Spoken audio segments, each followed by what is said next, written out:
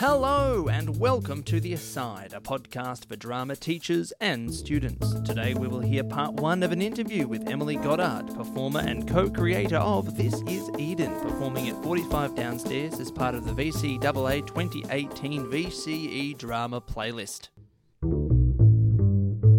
Emily Goddard graduated from the École Philippe Gaulier Paris in 2010, supported by the Ian Potter Cultural Trust and Empire Theatre Bursary. Her recent theatre credits include Noises Off, The Boy at the Edge of Everything, and Elling at MTC. Emily has been nominated for 2 Green Room Awards for Outstanding Female Actor for Glory Days and The Walls, and as part of the Best Ensemble for The Boy at the Edge of Everything. Her screen credits include 20-something, This Week, Live, Shyness is Nice, and The Dating Ring.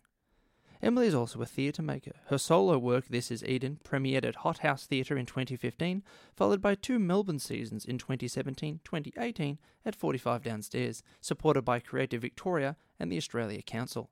This Is Eden will tour nationally and internationally from 2018. This interview was not recorded in the studio, so the audio quality is not as high as usual. Let's get to it.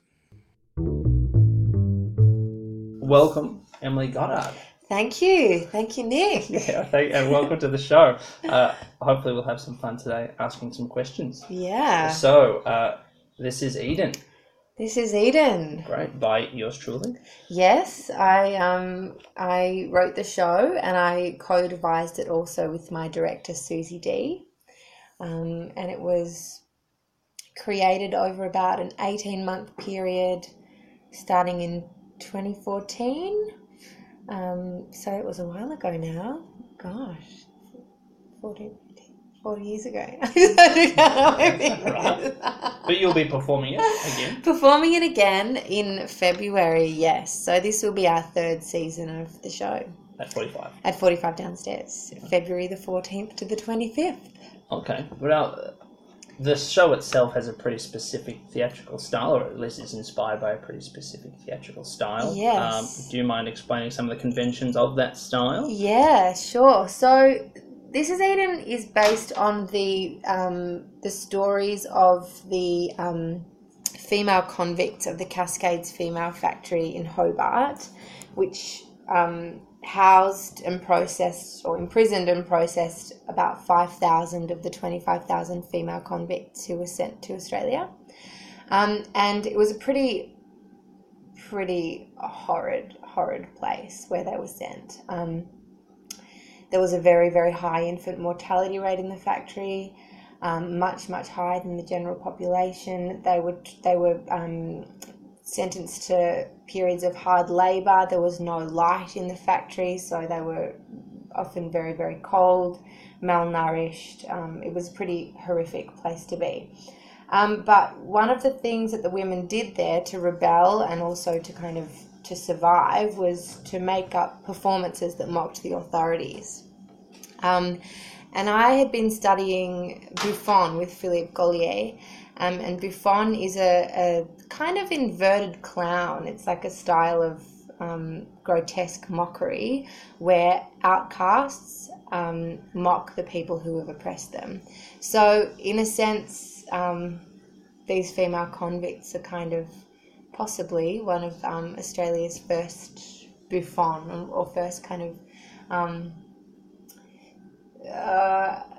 users of that performance style here. So we wanted to make a show about the women, about the stories, and about their rebellion, and we wanted to use the style of Buffon as the main performance style to tell the stories. So the sort of narrative is told through the mockeries of the characters, and it's one character, Mary, inside a solitary cell, and we meet the characters, and the story are told through her mockeries, the people who she kind of parodies.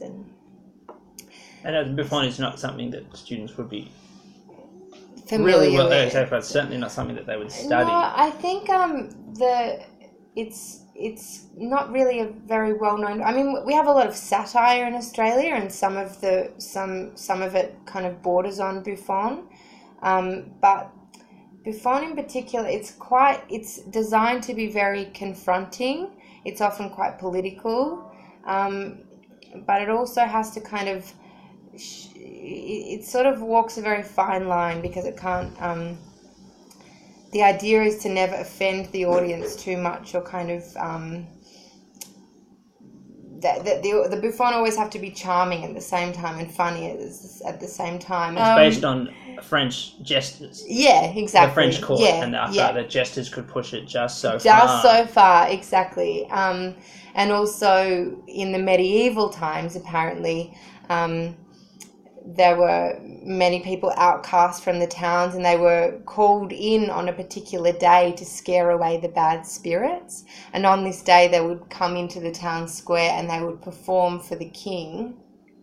And they would, if they pushed it too far, they'd be killed. But it was really their only opportunity to fight back and to rebel and to. I think the story is that they always hoped that the king or whoever was being mocked would die of a heart attack afterwards. That's how Philippe Gaulier tells it. That the words are the weapons, because these people have nothing else. And you used the word grotesque before, so that's going to be a very heightened theatrical style. Yeah, very heightened. So Mary mocks three characters from the convict. From her world. One of them is the wife of a master that she was assigned to, who abused her.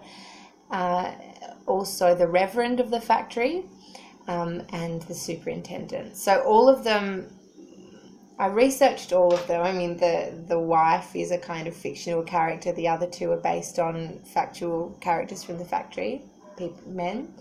And we sort of looked at the records, and we looked at particularly descriptions of what the women hated about those particular men, or read different texts that they had written, and sort of imagined what, if we could go back in time to 1837 inside this solitary cell, or if we could have seen any of the performances that these women did, what parts of these characters would they have really kind of made fun of the most? And for the Reverend, they used to really hate his spitting. They called him Holy Willy. He was quite a disgusting, lecherous, abusive man. So the kind of, that's been really heightened, and the superintendent, his blindness was part of, he started to grow blind as he got older, so that's kind of one of the things that she mocks. So I think they inform how exaggerated the characters become, but it's always, I guess the performances grow in their grotesquerie and their exaggeration, and become kind of more confronting as they go on. Yeah. Do you think the transformation of Mary into these characters is thematic? Is there a reason? Is this intentional that one person plays all the characters? Well, I guess so that it could be a solo show. They represent her story, and they're the lens. Yes, exactly. So we kind of didn't want to make. We really didn't want to make a sort of conventional bonnet drama type sort of period piece. And I knew that I wanted it to be a solo show, even though I think it would be pretty incredible as an ensemble. So we thought, well, how do we kind of tell these stories through one person and use Buffon? And the only real kind of logical explanation for that was to put her in a cell and have her doing it there. And then it kind of really looks at the life inside the solitary cell. Many women were put there for weeks at a time, sometimes more than a month. It was pitch dark, and they would have just gone absolutely insane. So that was kind of also the way that we could really look at the sort of the horror of the experience. Right. Yeah. And you mentioned in your description in the playlist design that you're also going to be using theatre of cruelty techniques. Is that just because it overlaps with Buffon techniques? Yeah, I think because so. It's kind of racism. I think so, and also because it has quite a political message behind it, and it's, yeah, I mean, I suppose both theatre of cruelty and Buffon are designed to be confronting and be provocative and challenging and make the audience feel and think. I think they overlap. Yeah, in how provocative and confrontational they're designed to be. So the Buffon theatre style was chosen because not only was it present in Van Diemen's Land for Mary's experience, but it also gives the opportunity for the audience to be engaged in her experience. Yeah, and it also allows us to be able to mock or provoke contemporary resonances with this period. Excellent. We were really interested in how a present-day audience could be also kind of provoked in the same way. Oh, are there obvious links you want to draw? Or yeah, there are quite a few links. Particularly, I was interested in drawing links between the convict experience and the current immigration debate, and our treatment of asylum seekers and refugees. There was a big debate that happened towards, which was called the Great Transportation Debate, which was very successful in ending convict transportation. But what happened at the time was, instead of it ending for humanitarian reasons, there was a lot of propaganda spread, and the country sort of started to fear the people who had come and who had really started to build, well, they'd been building the nation for 80 years. So, and then there was a huge amount of shame put on the convicts and also the descendants of convicts. So we really wanted to look at that. We wanted to look at how we've kind of done similar things to people trying to come here now, demonize desperate people, and sort of I guess how we've sort of been led to believe that these people are illegal and that they're somehow going to do us harm, and also that it's correct to put them on an island a long way away and lock them up and torture them. Absolutely. Can I ask just a question about Buffon? Is that French for buffoon? Is it buffoonery? Yeah, I guess like large exaggeration. Yeah. I think so. Yeah. Okay. Good to know. I thought, because I know it's jest and there's operatic Buffon operas in it. So there's, anyway, great. Fantastic. You are the co-creator, co-writer, and also the performer in this piece. How will the actors, you in this piece, be using your expressive skills to communicate with different characters that you're going to create? Well, there are 5 different characters. Well, there are 2 real main characters. There's Jane, who is a tour guide, who we meet at the beginning of the play. And then there's Mary Ford, who is inside the solitary confinement cell. And then Mary mocks these 3 characters inside the cell. Do we see Mary in an exaggerated light, or is Mary quite naturalistic? I guess Mary is probably the most naturalistic of all of them. When we see her in her state, because she's been in this cell for longer than she doesn't know how long she's been there. She's quite desperate. She's weak, and she's really on the edge of survival. So her portrayal, I suppose, is really characterised by that state that she's in. She's also heavily pregnant, and she's trying desperately to remember who she is and remember who her family is, but she's also trying very hard to kind of stay alive.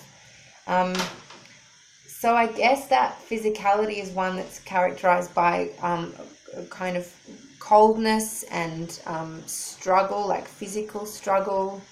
Her voice is much deeper than the other characters.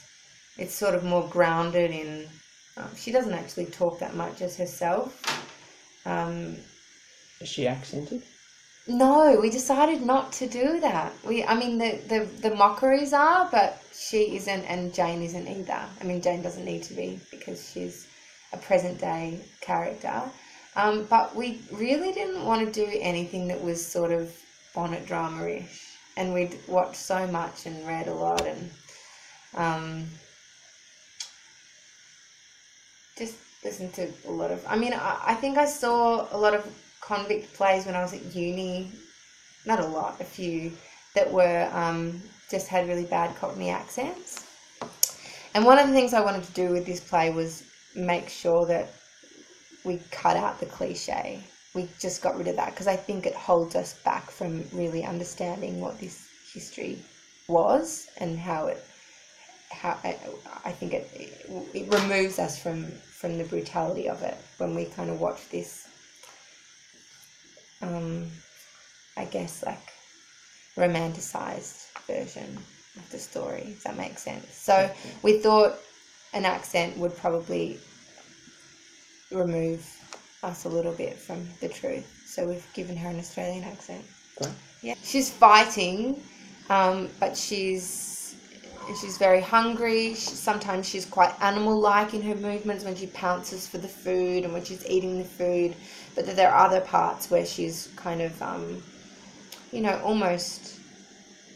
we also didn't want to make her too, weak, couldn't lift her head kind of thing, because then if she becomes too sad and helpless, the audience also shuts off. So we needed to make sure that she was constantly searching, constantly trying to kind of warm herself or do the next thing, prepare kind of for the next mockery that came out. So I think she's very different to Jane. Jane is a tour guide from present day. It's Jane's first day on the job. Jane is a clownish kind of character in the sense that she's a complete idiot. She's very naive, but she's very earnest and she's very well-meaning and she wants everybody to come and have a good time. But I think throughout the play, she does come back at one stage about 2/3 of the way through, but she doesn't know what she's in for. She doesn't really understand the history, and she's quite innocent until we sort of undo her a bit in the when she comes back and we realise she's we can't really excuse her ignorance, I suppose. But her I guess her voice is it's higher, it's a bit more questioning, it's a bit more trying to please everybody. She does lots of silly gestures that she's been told are good to do as a tour guide. She wears a nice white clean bonnet. She's sort of a parody of that historic tour guide, maybe a little bit. I don't want to name anywhere, sure. But I think we've all experienced them at some point in our lives. And which character do you think is most different to Mary? Which character, when she starts getting into the mockery, which one is, if we have naturalistic Mary and not maybe slightly heightened Jane, which character do you think exemplifies the mockery of Mary? What is the best example of Mary mocking something?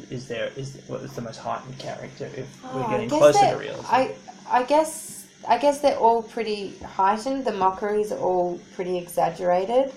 The closest, I guess, just because she's a woman, would be Lady F, the wife of the master. She's got a British accent. Her physicality is kind of, I guess, Mary really makes fun of her pretentiousness, I suppose, and her sort of stuck-up nature. The priest, or the reverend, has quite a deep, loud, booming voice, and he spits and draws an awful lot. And the superintendent, he's got a very high-pitched voice. I guess that sort of exaggerates his lack of control, his inability to control anything. He doesn't sort of have any authority, so we're really sending up. He's sort of, he's out of controlness, I suppose. And he thinks he's in control? Yeah, he thinks he's in control, Right. But he's losing his sight and he's bossing everybody around and no one is giving him any... and the lack of gravitas in his voice just exactly exaggerates how out of touch he is. Yeah, because Mary and the women would have laughed at him, I think. Yeah, and there's a lot of slapstick in his mockery as well. And that's going to be quite different to Mary? Yeah. So everything is pretty different to Mary. Yeah. And what's an example of slapstick that occurs in the piece? He runs into the steel bed frame. But it's all very silly, It's all very silly because it's through Mary's eyes. So it's all... it's none of the mockeries are supposed to be real representations of the character. They're all through Mary's game. Yeah. All right. Do you feel that mood is manipulated in this play? Definitely. I think it was really, really important to us, particularly being a solo show, but I think this is important in all theatre, that there's a big element of surprise, that you don't really know where you're going next, what you're gonna feel next, what's gonna happen.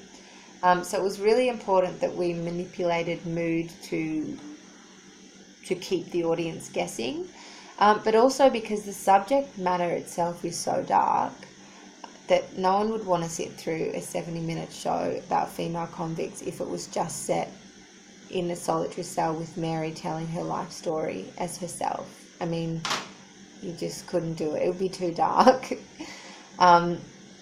So the challenge in devising the work and putting all the scenes together and deciding where they would all go was really,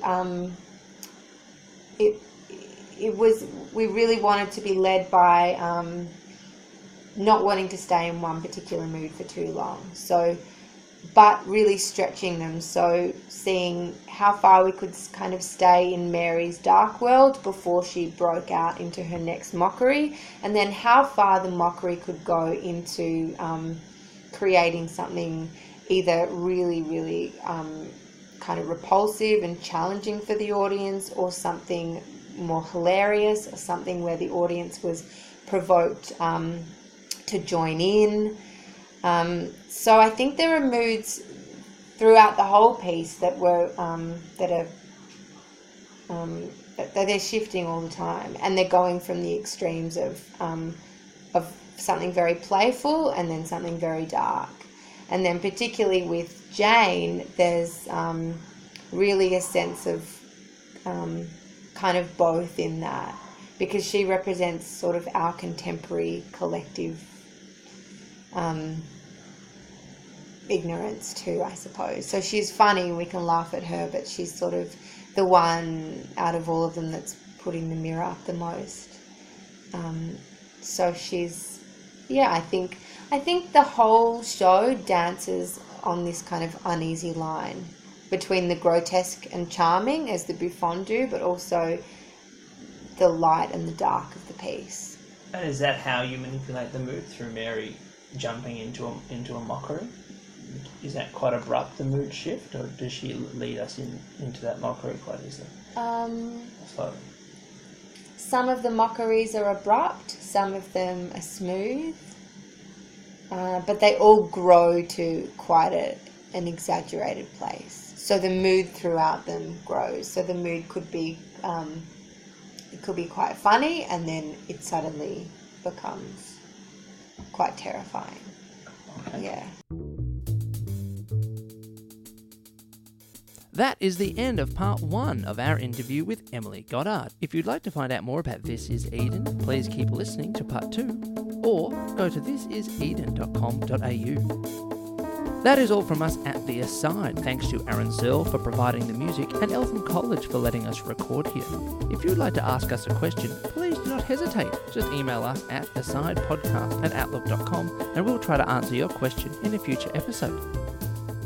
Thanks for listening.